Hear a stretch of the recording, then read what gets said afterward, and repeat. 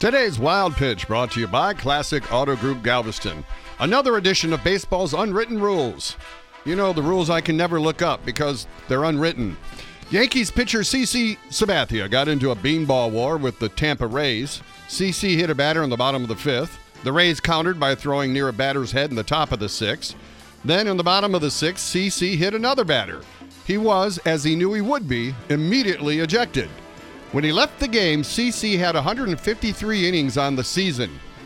Now, I don't know if he forgot or he wasn't aware, but had he reached 155, a $500,000 bonus would have kicked in. That's right. He missed $500,000 by 2 innings. The only consolation for CC is that he could get back to the clubhouse and hit the buffet before everyone else got there. That's today's Wild Pitch.